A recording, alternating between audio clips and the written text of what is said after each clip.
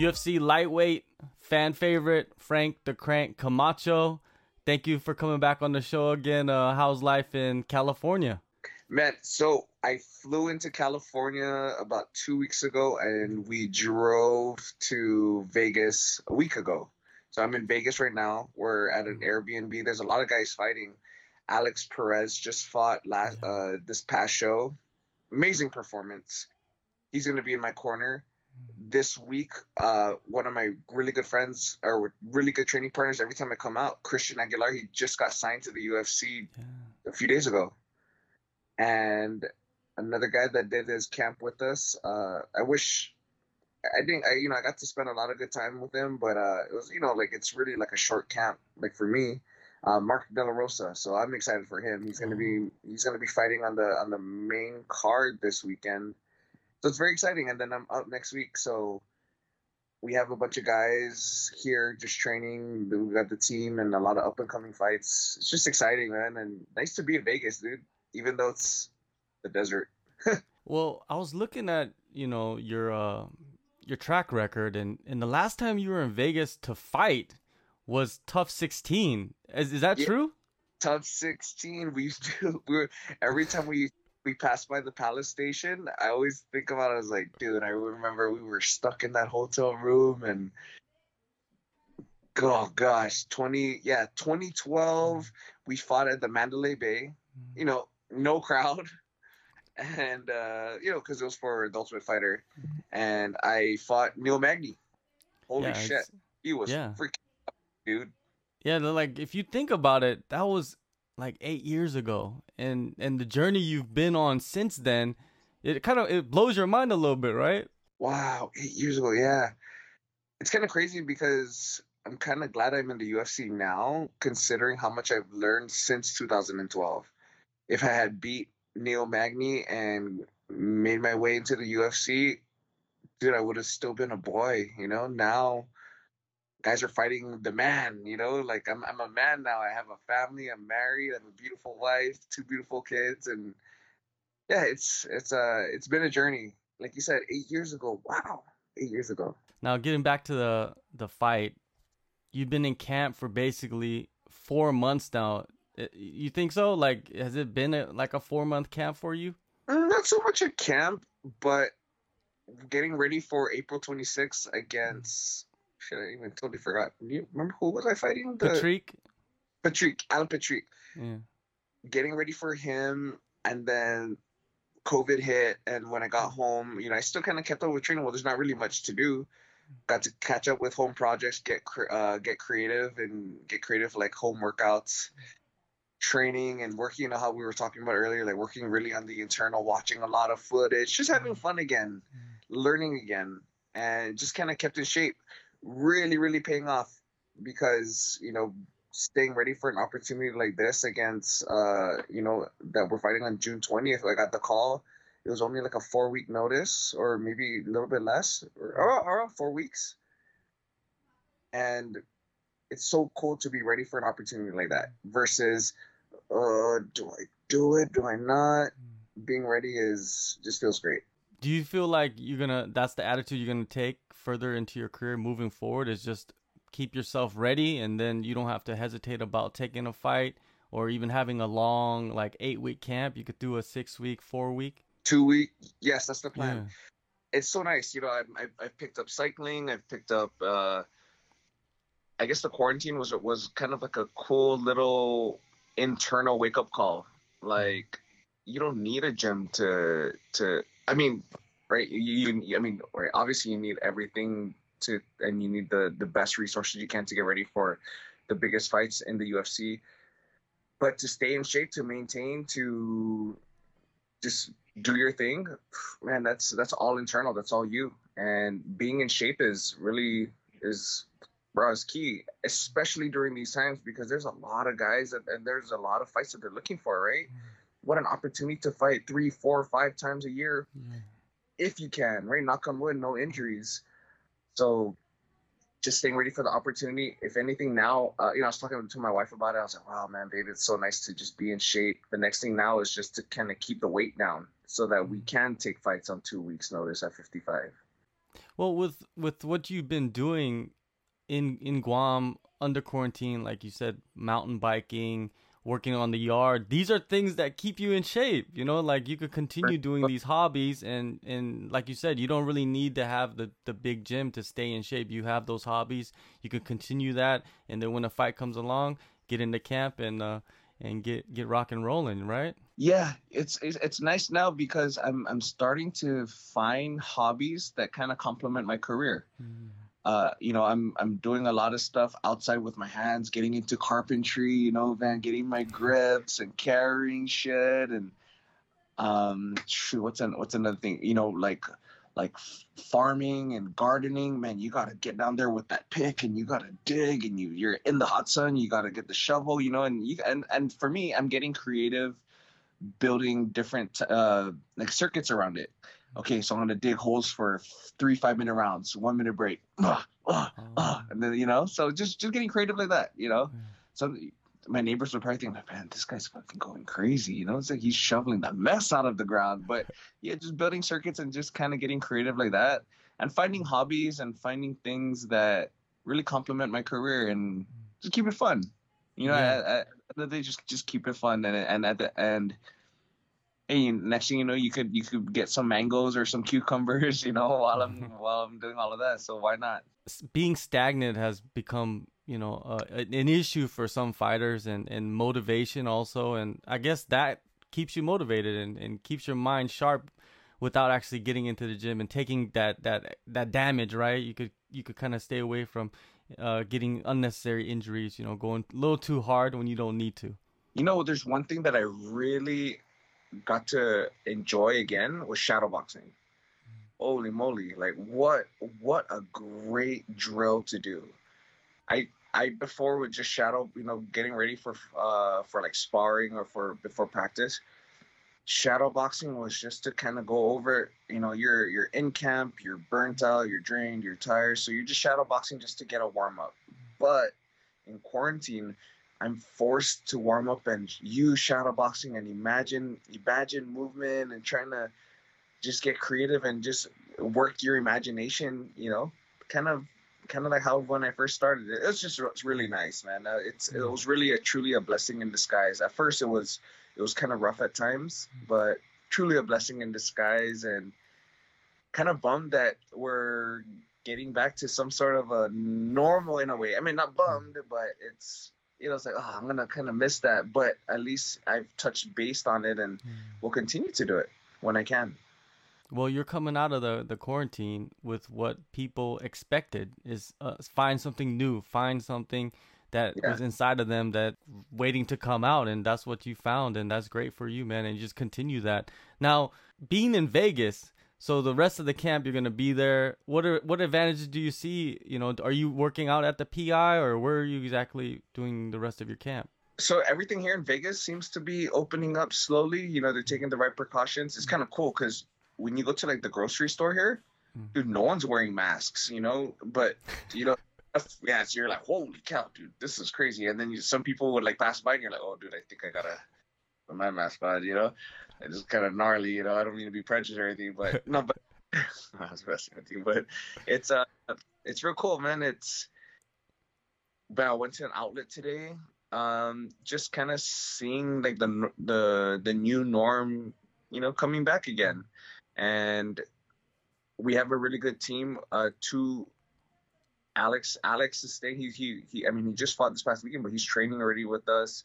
I have one of my really good training partners, Dean Hancock. He's coming from Team Oyama, who has like a really good style that he can really emulate a Frivola, for this upcoming fight. So small knit group, a handful of us, and we're training at Extreme Couture. Shout out to Extreme Couture for accommodating us. Huge facility, amazing facility, dude. Great place, and just great family connect over there. Frivola, once you found out he was on the contract, you signed it.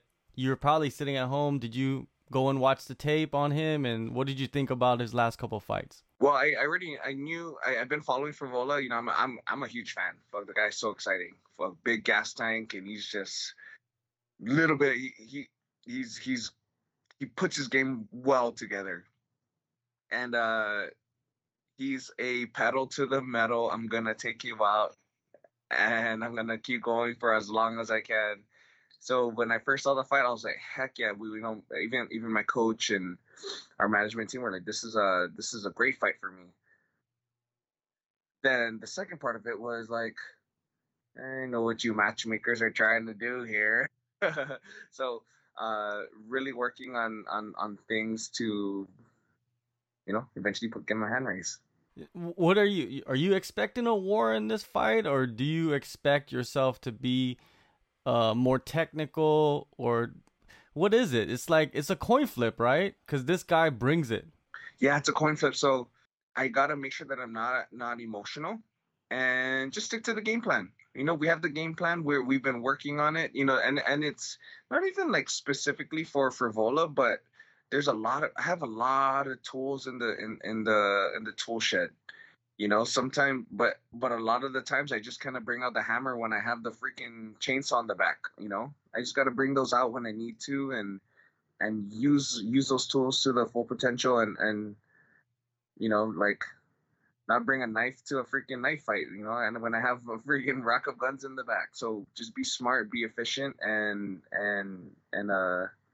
I think that's it. Just be smart and be efficient, but at the same time, because of my last fight with Benil, I gotta bring the crank. I gotta come and I gotta fight, and which is getting me super excited and a little nervous for this fight. I was like, okay, but super antsy because I didn't give it my. I felt like I didn't give it my all against Benil. I gave him an inch. He took a mile, and then I just remember just leaving the arena. I'm like, damn, dude, I have so much gas. Like, God, fuck, he put me away. Like I wish, like, let me at least put a war up. So I have a lot of like internally stuff that I'm dealing with that I really want to get it out, and not only prove to the world and get that win, but also to prove to myself, like, man, I have this thing in me that I need to let loose, and I will let it loose on June 20th.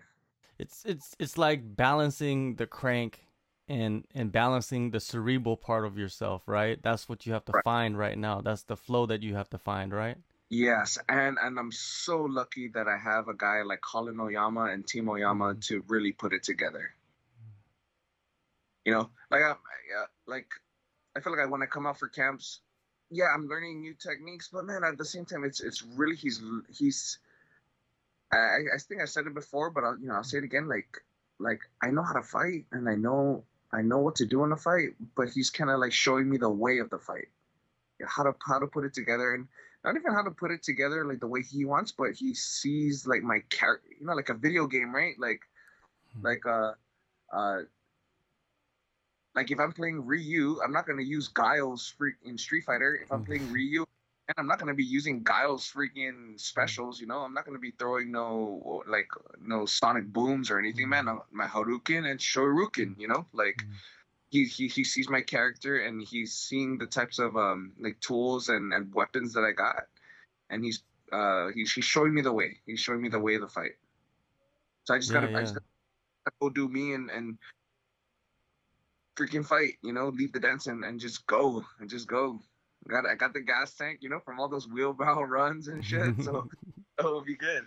Well, with the environment that you're gonna fight in, it's nothing new because you fought on the Ultimate Fighter. And do you think that that could possibly allow you to show that side? It'll be easier for you to show that side because you could kind of fall back after you push forward, fall back. It allows you to kind of keep your mind steady without that crowd just like going nuts. Yeah, I think so. I really, I mean, I would like to say that there's no influence, but man, you get 10,000 people yelling Hmm. for after a shot, and me, man. Sometimes I just kind of rise to the occasion, but I love it. I love fighting, so it's gonna be like a glorified sparring match. But I can hear Coach, and I can hear Alex, and I can hear my corner, just telling me if the things that I'm doing right, what I'm doing wrong. I can hear his corner, so I'm gonna see. Oh, he's set up the big right hand. I'm like, oh shit, okay, I gotta keep my left hand up. You know what I mean? So it's gonna be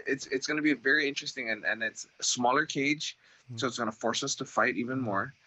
Um, but yeah, and I feel like environment plays like a huge role, and you could kind of see that with like I feel like the fight could have been totally different. I still with like Justin Gaethje and Tony Ferguson, bro, the crowd would have been going wild.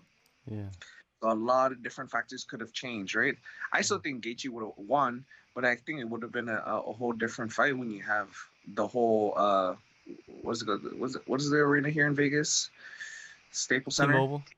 or T-Mobile? The T-Mobile going wild. Man, you can say all you want, man, but that crowd will get you. It's either gonna make you or break you. Yeah, of course, man. I love it. Now, you've went down to 155, and I believe that you've been working with Ian Larios the whole time. Am I correct? With Lockhart and Lee. Okay, so but Ian has been the one that kind of works with you directly. Yes. All right. Now. Yeah, Ian. Shout out to Ian, man. He's one of the nicest guys out there, man. Just so humble but tall. You can't miss him. You can't miss. Yeah, he can't hide there. Oh shit, Ian's here. He's trying to hide. I'm like, dude, you're still the same. Great dude. Now with him, working with him and eating like what he kind of recommends, and how has that affected you throughout all these camps that you went through? Dude, as everyone knows, I've lost to the scale so many times, a little too many times, and it's kind of like PTSD. Oh man, real hard cuts inside the sauna, boiling water in the freaking tub, just so many grueling times trying to beat the scale. And having someone like Ian, as calm as he is and as chill as he is, and how much of a mad scientist he is when it comes to cutting weight, not even one less thing, but one big thing off of my chest. I just kind of just listen to him, and you just tell me what to eat and tell me what to do, and kind of just plug and play. Definitely. Now, one last thing before I let you go. Fight Island, it's rumored to be in Abu Dhabi, and a lot of people don't like that really, because Abu Dhabi is like in the desert, and it's like 111 degrees outside, and it's like, it's not so attractive. It's not like Phuket, it's not Guam, you know what I mean? Like, are you open to fighting on Fight Island? Hell yeah. I mean, I've never been to Abu Dhabi or Dubai or that region, so heck yeah. I mean, yeah, Fight Island, bro, there's probably so much money over there that they can build their own island that looks like freaking Guam and have the clear waters of the Pacific Ocean or whatever. But, man, nothing's gonna be like home. You know what I mean? Nothing gonna be like our clear waters. But hey, I would love to fight in that region. Shit, Dude, I'm fighting in the Apex Center with no crowd. Dude, I'll fight anywhere. Yeah. Because I heard like the last show that they had in Abu Dhabi with Khabib, I heard it was super hot. I was super hot. So I hope they fix that and address that. But it's gonna be interesting. Yeah, that's the rumor that I heard too. Actually I just heard that today, and I was like, okay, that's gonna be interesting.